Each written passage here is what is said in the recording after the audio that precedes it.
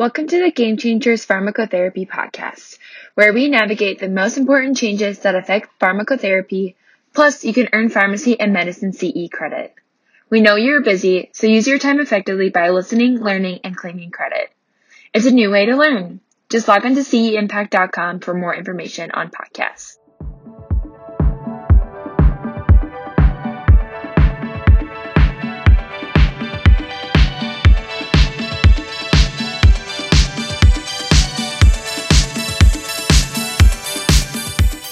Hello and welcome again to another episode of Game Changers Clinical Conversations. I'm your host, Jeff Wall, professor of pharmacy practice at Drake University. Welcome. Hope everything in your world's going okay and you are keeping safe and hopefully keeping happy as we are actually recording this approaching the Labor Day weekend. It's hard to believe that 2021 is heading toward the sunset, as it were. So thanks for listening. If you haven't listened before and this is your first time, welcome. If you are a regular listener, welcome as well. If you get a chance and you like what you hear, please do subscribe and like wherever you get your podcast. But most importantly, head over to ceimpact.com. The producers of this podcast, not only can you sign up for a CE for this program, and it's actually really easy to do. Just listen to us and head to the website, answer a question or two, and you get your CE. And that's good for pharmacists for CE and providers for CME as well. But they also have a wealth of other great CE programs. And they have the Pharmacist Network, which is kind of a LinkedIn for medical professionals, which is kind of nice to communicate to each other through. So a lot of great things at CE Impact, and get over there and take a listen and take a look and see what you think. Today, we are going to talk about the U.S. Preventative Services Task Force recommendation statement on screening for diabetes. This was really pretty hot off the press. An update that just came out in JAMA just a little bit ago, talking about kind of expanding the screening for diabetes and pre-diabetes in patients. And to help me kind of sort through all this, especially from the focus of a community pharmacist, and I think by extension community providers, is my frequent partner in crime, Jake Galdo. How you doing, Jake? I'm doing well, Jeff. Thanks for having me. Not at all. Thanks again for being here and being my frequent co-pilot. So we're going to talk about today. It's obviously a huge problem. According to the CDC and several other studies, there's an estimated 13% of all U.S. adults have diabetes. Much more concerning and concerning to me as well is that 34.5% of Americans, so think about that, 1 in 3 Americans meet criteria for pre-diabetes. And as you get older, that prevalence starts to go up very significantly. Yes, we've certainly seen a spike in diabetes in teenagers and patients in their 20s. When I teach this to my students at Drake, I often kid and say that's due to hyper Nintendoemia and hyper Cheetoemia in that population. But the bottom line is that we're seeing much more diabetes right now, and that incidence does go up as we get older. The big problem, of course, is that especially in the early years of diabetes, most patients don't have symptoms, and so in some reports, about a quarter of patients did not report having diabetes, even though they did. And they say, as far as pre-diabetes, and one wonders if there's some reluctance by healthcare professionals to discuss this with patients, but only 15% of patients with prediabetes had reported being told that they had prediabetes by a healthcare professional. So, obviously, it's a gigantic problem, and it's getting worse, and it's connected to all sorts of other issues, not least of which is the COVID epidemic. We know that obesity is one of the hugest risk factors, and diabetes is one of the hugest risk factors for serious outcomes in COVID as well. But of course, the litany of other issues as well. Obesity, of course, is the strongest risk factor for developing prediabetes and type 2 diabetes, but there's other risk factors, including again, older age, family history, a history of gestational diabetes, and history of polycystic ovarian syndrome, and then, of course, dietary and lifestyle factors. And there is a genetic and ethnic component, of course. The prevalence of diabetes is higher in American Indian and Alaska Natives, in Asians, in Hispanic and Latino patients, and non-Hispanic Black patients as well, compared to non-Hispanic white patients. And there's a variety of reasons for that. And certainly in a 25-minute podcast, you could probably do a whole series on the wide range of both genetic and environmental intersections that occur that can increase the risk of diabetes. But certainly one of the big issues that I think is starting finally to see a little more play is the food environment that people live in. It is very difficult to eat healthy when you're working two jobs and you get home and you're exhausted, and the only thing you want to do is grab a burger on the way home from work, or you don't have the money, or there's no ready access to food, to healthy foods within a easy distance from where you live. And of course, when you're working two jobs, who wants to get on a treadmill after that? So I mean, we basically set up a lot of people for the problems that we're dealing with here. So what this all kind of leads to is the fact that we're seeing more and more patients with diabetes, and in particular pre-diabetes. And so the $64 question is, well, okay, someone has diabetes. Certainly, we want to capture them as quickly as possible, because we all know that the longer that they have diabetes that's uncontrolled, the higher the risk that they're going to have macrovascular and microvascular complications. Even with all our advances, we still have a lot of complications associated with it. Diabetes is still the leading cause of blindness in the United States. It's the leading cause of non-traumatic amputation in the United States, and I could go on and on and on. So I think those are all things we're aware of. So obviously in the diabetic patient, we want to capture them as quickly as possible. In the pre-diabetic patient, the $64 question has always been, can we turn the tide? If we can get them to adopt, lifestyle modifications, will that help? And will pharmacotherapy help? I remember back when they looked at the glitazones as a possible treatment for prediabetes, and it really didn't find a whole lot of utility there. Metformin has been also looked at for prediabetes. One study did suggest a benefit as far as delay to diabetes. And of course, there's this, at the time those papers were published, there was a lot of debate about, well, why don't we just reset the diagnosis of diabetes, because we're just putting people on drugs that lower their blood sugar anyway. So I mean, what's the difference? But I think the bottom line is that even in the studies that looked at pharmacotherapy for prediabetes, they found that lifestyle modifications, adjusting diet and adjusting exercise regimen was at least or more important than pharmacotherapy in this patient population. And I think it's something that we can really work at.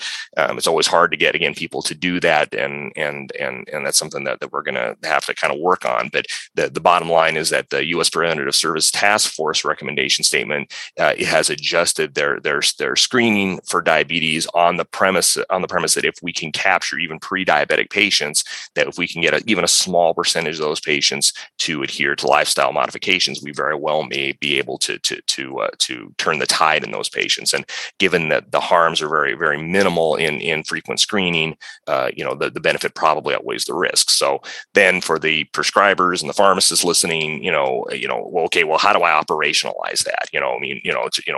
Who do I put this in, where, why, how? And that's where Jake is going to give me a hand with his long experience in community pharmacy to kind of answer a lot of those questions and answer what the evidence that the task force statement was based on. And we're going to do that right after this message from CE Impact. Do you love Game Changers?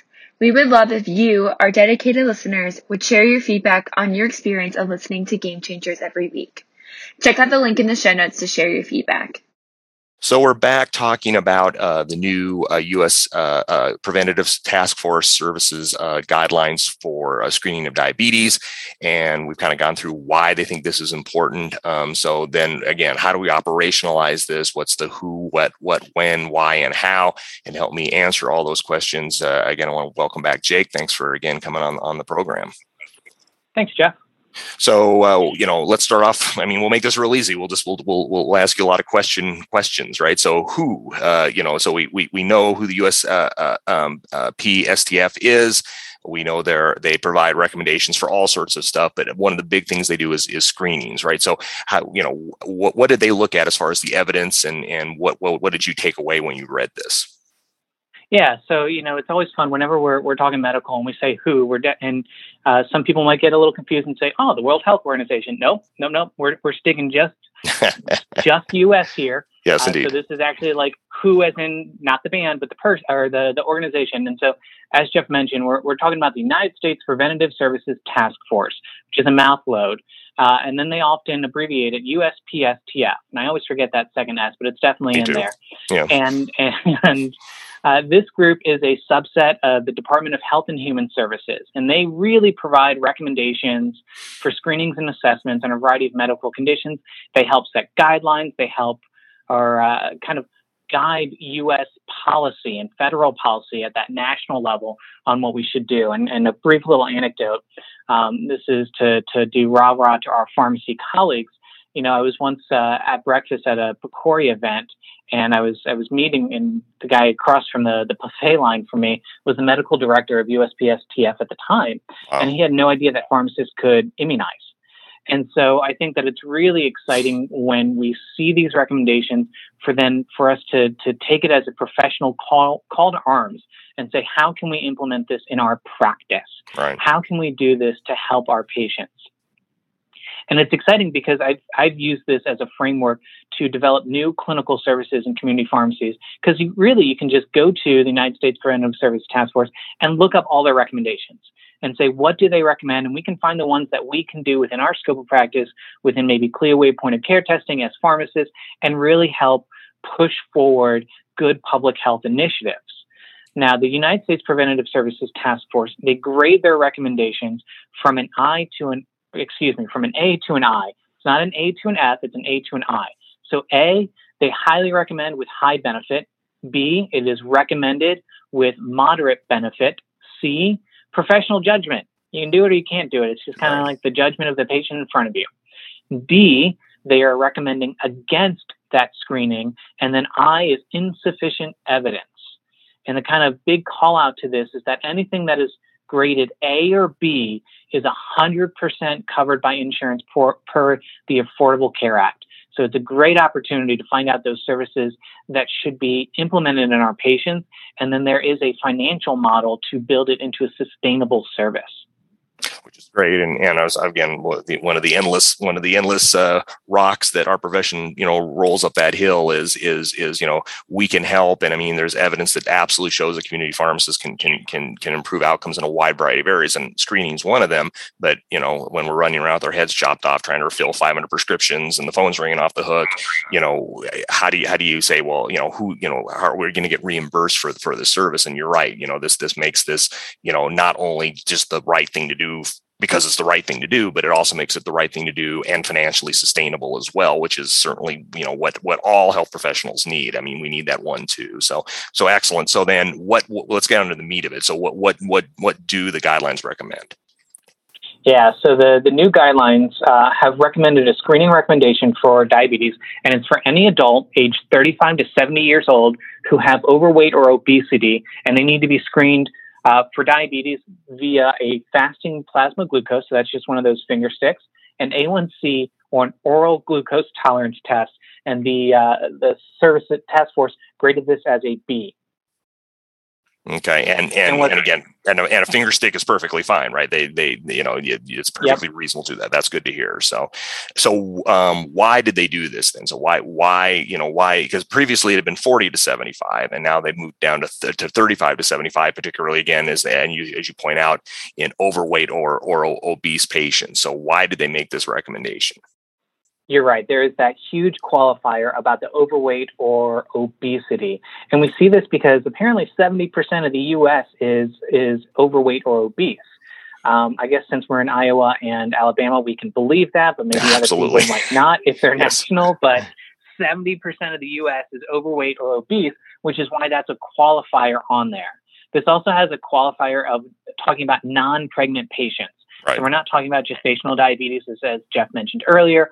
Again, this is non-pregnant, 35 to 70, in primary care, overweight or obesity, asymptomatic. And those are all the qualifiers for the United States Preventive Services Task Force. And it's interesting because this is slightly different from what we see within both the American Diabetes Association and the American Association of Clinical Endocrinologists. ADA goes with 45 years or older, regardless of risk factors, or any age if someone is overweight in one risk factor. The risk factor could be ethnicity. It could be hypertension or cardiovascular disease. Whereas AACE is 45 without any risk factors, and any age if any risk factor, and that could be the obesity or overweight. So again, we have a slight difference between both of our major guidelines for the treatment of diabetes, but also within the screenings themselves. Again, if I were to lean off of what can I get reimbursed from a practice level, I'm going to go off of the United States Preventative Services Task Force recommendations, because those are what's covered by the Affordable Care Act. Right. Exactly. So, yeah, as always with diabetes, it depends on the guidelines you listen to. Right. And, yeah, I mean, I sometimes feel bad for my primary care providers, because it's like they have, it seems like every 3 months, a new organization has some sort of diabetes related guidelines. And I'm sure their heads start to spin after a while. It's like, well, who am I supposed to follow? Because there are some significant differences between the organizations. So but I agree with you in this case, especially when it comes to screening, the USP STF seems to be the big dog of all organizations, the organization of organizations, if you will, that I think really most people should probably follow their practices. So what are the benefits then to this? What did they find? Yeah, and before we jump into the benefits, I just want to add one other little item in there, Jeff, if you don't mind. Sure. Is that these recommendations do have a qualifier, which are that if any person or persons that you are engaging in your care are from a disproportionately high prevalence of diabetes population. So those that might be American Indian, Alaskan Native, Black, Hawaiian or Pacific Islander, Hispanic or Latino, we can go ahead and start them at screenings at an earlier age if clinically warranted. So there is a qualifier for kind of those social determinants of health that we sometimes see, because not just is diabetes disproportionately high in the prevalence for those populations, but then those populations also might have some social determinants that affect their ability to get access to care. And so we want to screen them earlier. And we do this, to your point, Jeff, about the why. So it's kind of interesting. The United States Preventative Services Task Force broke the benefits into 3 buckets. They found inadequate direct evidence for screening leads to improvement in mortality or cardiovascular morbidity. So we're not seeing a lot of evidence in the mortality or cardiovascular morbidity area. However, they did find adequate evidence that getting newly diagnosed diabetes has a moderate benefit in reducing all-cause mortality, diabetes-related mortality, and risk of myocardial infarction. So we're seeing some benefit, so adequate evidence, in kind of more of this diabetes-specific area. However, what really kind of tipped the scales on the benefit side was that there's convincing evidence that preventative interventions, particularly lifestyle interventions, which you've been mentioning, Jeff, in persons identified as having prediabetes, have a moderate benefit in reducing the progression of type 2 diabetes. So really the reason we're starting to screen earlier and we're making these recommendations is because as you mentioned Nintendo-itis, though I take a little offense to that. Sorry. We are not exercising like we should be exercising. We are not eating like we should be eating, and we are overweight when we should not be overweight. And all of those factors lead into poor outcomes later in life. And in fact, we can probably even tie in other medical conditions like dementia that are associated with these types of not doing good interventions or doing good activities. So by helping people earlier, we're able to really make a significant impact on their care. Yeah, no, absolutely. And as we talked about before, yeah, you're right. The whole studies on how to prevent prediabetes from becoming diabetes, which was very, very hot, I think, especially in the early 2000s. There was a kind of a flurry of studies, that looked at, lifestyle modifications, diet, physical activity, both, and then those plus another medication, an actual pharmacotherapy that might in fact help things. And as I said, there's at least one study that suggests that metformin may help. But it was worth noting that the benefit was modest compared to the actual lifestyle modification. So does metformin kind of help with some of that? Because it usually causes a little tiny weight loss when people start on it. That's a good question. But yeah, the bottom line is that lifestyle modifications are a cornerstone of therapy. And as a community pharmacist, I know that we've got an increasing number of community pharmacists who have gotten health coach training and they're certified health coaches. And so again, it might be another way to help patients and and perhaps, again, depending on payment, another revenue stream for the community pharmacists as well. So what's kind of your take on the research there? The research is actually really good, and a lot of it is now being catched within this idea of the CDC's Diabetes Prevention Program, or DPP. And so many community pharmacies are actually not just becoming health coaches, but they're actually getting accredited as diabetes prevention programs and then offering education. In our pharmacy that I work at, our clinical coordinator, he helped us get our diabetes prevention program accreditation, and he actually works with local fire departments. Wow. And helps them, manage their diabetes. And it's kind of interesting. I was talking to him earlier this week, knowing we were going to record this, and he had sent me this email and said, "Can I do point of care A1C for diabetes screenings?" And I called him up and I said, yes, that's what the guidelines say. That's the recommendations. We can. That's expensive. Yeah. And so we can do A1C screenings. We can also do finger stick plasma glucose or finger stick glucose. And so, that was kind of my story back to Anthony, is that we can approach helping our local communities and our local employers by offering wellness screenings, diabetes prevention programs. Heck, we can do diabetes self-management education, and we can do wellness screenings. And in those wellness screenings, we check for diabetes, and it's important to know who's eligible. Now it's 35. And then also making sure that we do the most cost-effective screening available, because when we look at value-based insurance design, some of the stuff that we see within VBID, there's a lot of emphasis on employer costs and paying for unnecessary tests. So I think the more that we as a healthcare professional can advocate for the most appropriate test that is high quality and low cost is going to be the best value to the healthcare system. Absolutely. So kind of a bottom line then is this is like everything that's going on in COVID.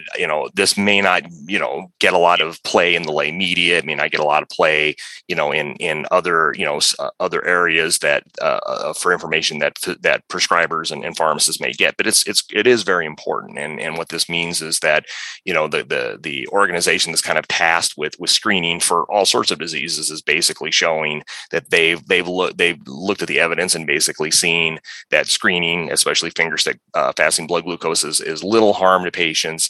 And if you can capture even a small percentage of these patients who might be pre-diabetic, and again, my hat is off to you and your pharmacy to that you're getting that certification, that you're getting involved with this sort of thing. I think it's terrific, and it's like kind of that barbershop study that looked at pharmacists who went to barbershops in largely African American communities and found that they were much better able to find patients with hypertension, treat patients with hypertension, where patients are, and can really make a difference, I think, in helping this. And again, not to sound mercenary, but I mean, pharmacists, of course, are all, we want to help people, but we also want to be able to eat and keep the doors open and the lights on, and having that both together, I think is good for the society surrounding us, as well as good for the bottom line. So that's very good to hear.